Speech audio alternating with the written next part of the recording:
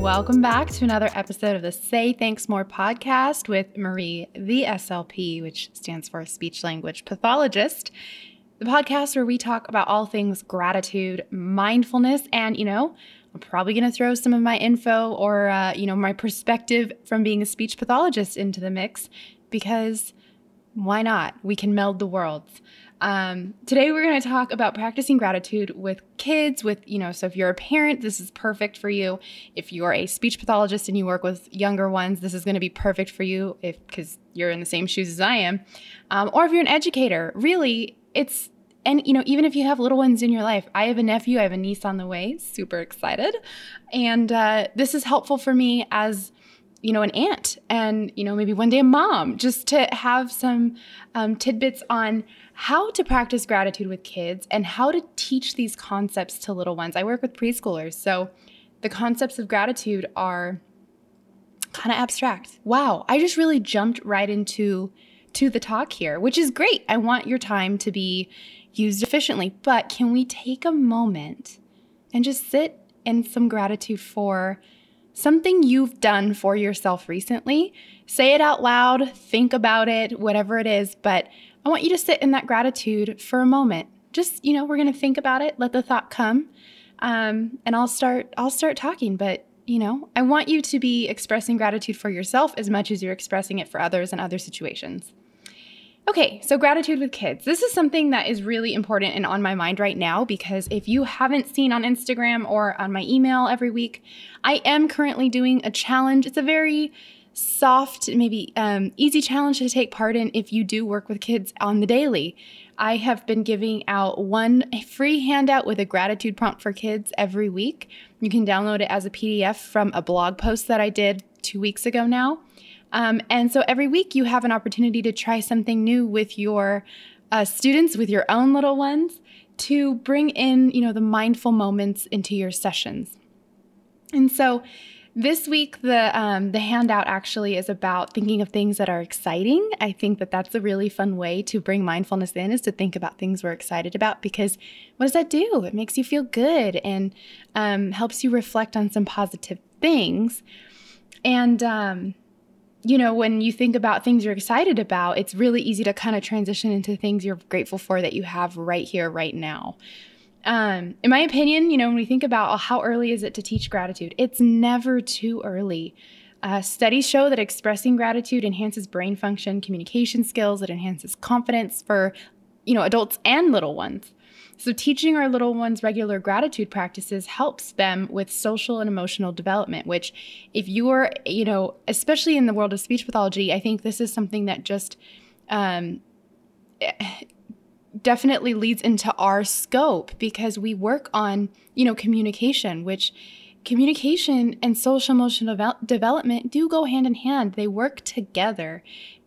One of my biggest things in my speech sessions is rapport building, because I want, when my little ones come into my speech room and we work on these communication skills, I first off want them to feel safe. I want them to feel heard and understood and,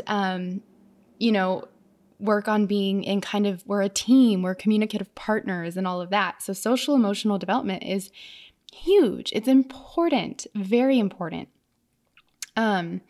And cultivating these mindfulness, this awareness maybe of mindfulness even, doesn't have to be that, it's somewhat of an awareness or something. It doesn't have to be that, little kids fully understand what mindfulness is, because that is, like I said, an abstract, a little bit more of a challenging concept. Sometimes we don't even know what that exactly is. It can be a subjective thing, but cultivating these things at a young age does facilitate learning about emotions, about expressing emotions and understanding that having a variety of feelings and emotions is okay. The other day, this happens a little bit too often, I should say, but it just happened again the other day. I had a little student in my speech room that was visibly upset, but they didn't want to admit that they were sad. Like it's something like that's a bad thing. And I've had this happen multiple times, and it breaks my heart because somewhere along the lines, which I understand, there's a fine line. Like I know there's, behavior sometimes where, a child might be protesting because they didn't get their way or they didn't get a toy they wanted to play with or something, and they're crying and they're sad. And, I understand sometimes then it gets associated with, well, now you're sad, so you're not able to participate in what we might have going on in the classroom or whatever.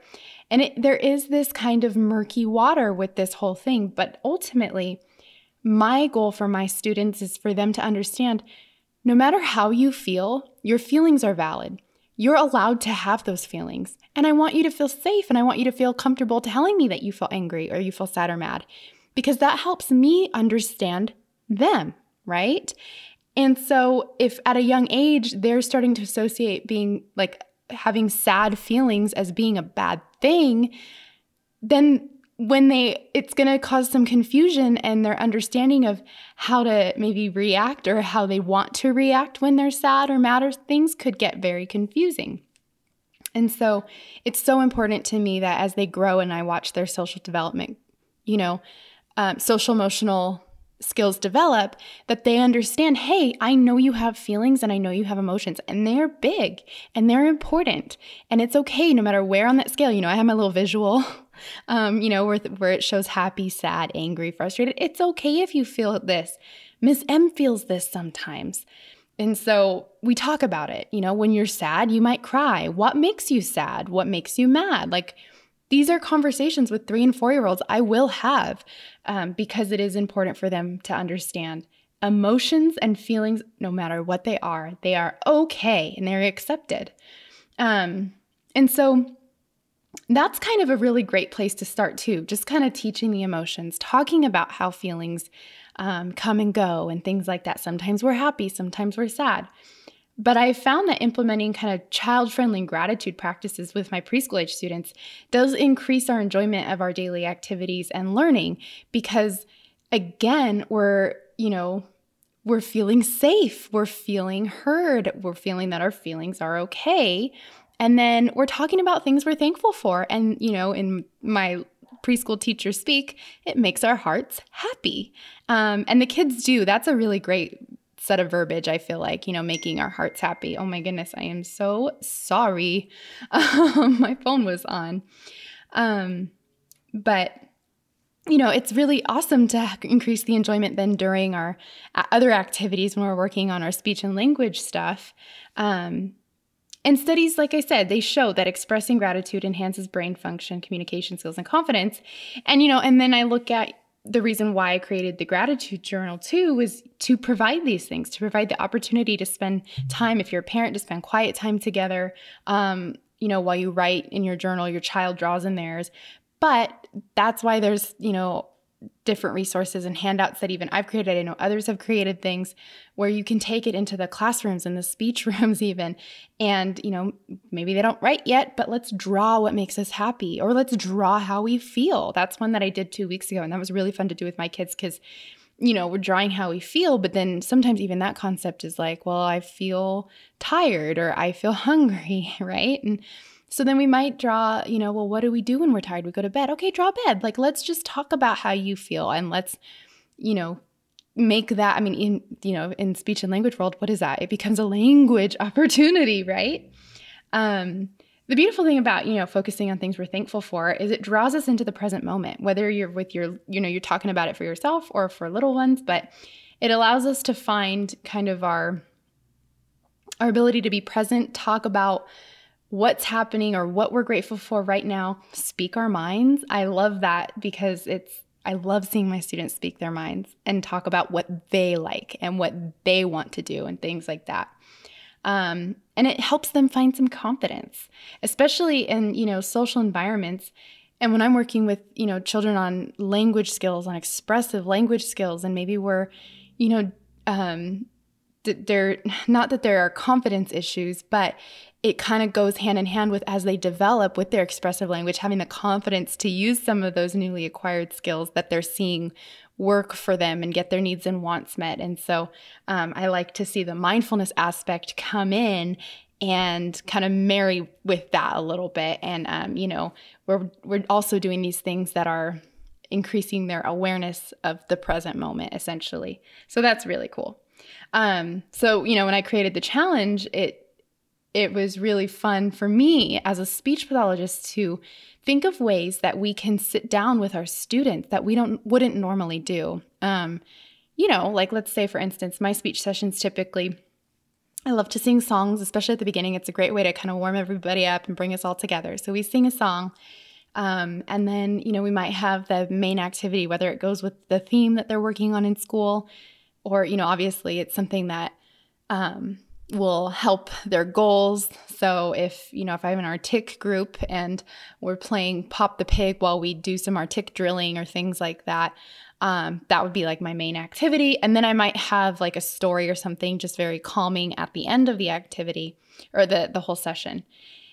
And so creating this challenge was a challenge for me too, to sit and find a way in my sessions to incorporate a mindful moment, whether that was drawing how we feel, whether it was doing a star breath, which if you saw, that was last week. So it was like a deep belly breathing, but they trace a star while they do it. So you take, every time you do like trace a line with your finger, you either are inhaling or exhaling. And so that comes out to about 10 breaths. If you can make it around the whole star. And so, right? 10, yeah, 10. I think 10. Somebody do the math. How many arms on a star? 5 times 2? I think that's 10. Anyways, so that's a really great way too, because then, we're not sitting there exactly like, expressing what we're thankful for, but we're having this mindful moment together and we're all coming together and just being present, which is just such a cool and powerful thing to do in a speech session with any age. I'm talking about with preschoolers because that's where I've experienced it. But I'd be really interested if you're taking part in this challenge. I'd be super interested to see if you're working with older kids, how it's going, and maybe what kind of conversations it is inspiring. So that's kind of just in a brief podcast episode for you. I know this is a quick one, but I just wanted to kind of give you like the why, and then try and inspire and motivate you on the how you can do this in your own sessions. Like I said, I have handouts you can use, and then you can try them, to use different ones every week and kind of have a theme for the week as far as your mindful moments go. And on the handouts I've created for this challenge this month, I am putting little like sentence starters for you, like prompts for the adults. So that way, maybe to ask certain kinds of yes/no questions, sentence frames that are good to use when we're talking about the concepts of gratitude. For instance, if you're talking to a child, we know yes/no for like early language, little ones, it would be yes/no questions are going to be very helpful in understanding what their wants and needs are, right? We're not going to ask these like elaborate open-ended questions that are maybe hard to understand and process and then answer. So for instance, if you're talking about maybe something you're excited about, that a little one is excited about, you can say, oh, are you going to play on the playground today? Yes or no. Or did you play on the playground today? Yes or no. Oh, did you go down the slide? Yes or no. Was it fun? Did you like it? And then you can elaborate on what it's like to go on the slide. We say we and all those things. That means we're having fun, right? When we say we or we're laughing, that's, means we're enjoying it. So kind of to get that in their minds, oh, like I'm having fun, I'm laughing. Because you're indirectly teaching like the identification of those emotions for themselves. I mean, I know, we have the goals where you identify emotions when you see the picture card of, the boy smiling, the girl laughing or whatever. But it's far more important and more functional to be able to identify those emotions in ourselves. And so when we're doing these kind of little mindful moments, you're actually targeting some pretty cool things indirectly. And you don't have to set out with that goal. Again, you're setting out to build the presence in your session. That's the important thing. Yeah, the cherry on top is that you are also getting to work on some goals or some, speech and language development. But it's really important to me that I leave you right now with just an understanding and maybe inspiration and motivation to continue or to begin having mindful moments in your speech sessions. That's the takeaway here. If you don't feel like you have a good jumping off point for doing so, let me know. Because maybe I didn't explain it well enough. But I really wanted you to feel like, okay, I can tomorrow go in and talk about what makes my kids happy. Tomorrow I can go in and I can say, are you excited to play outside today?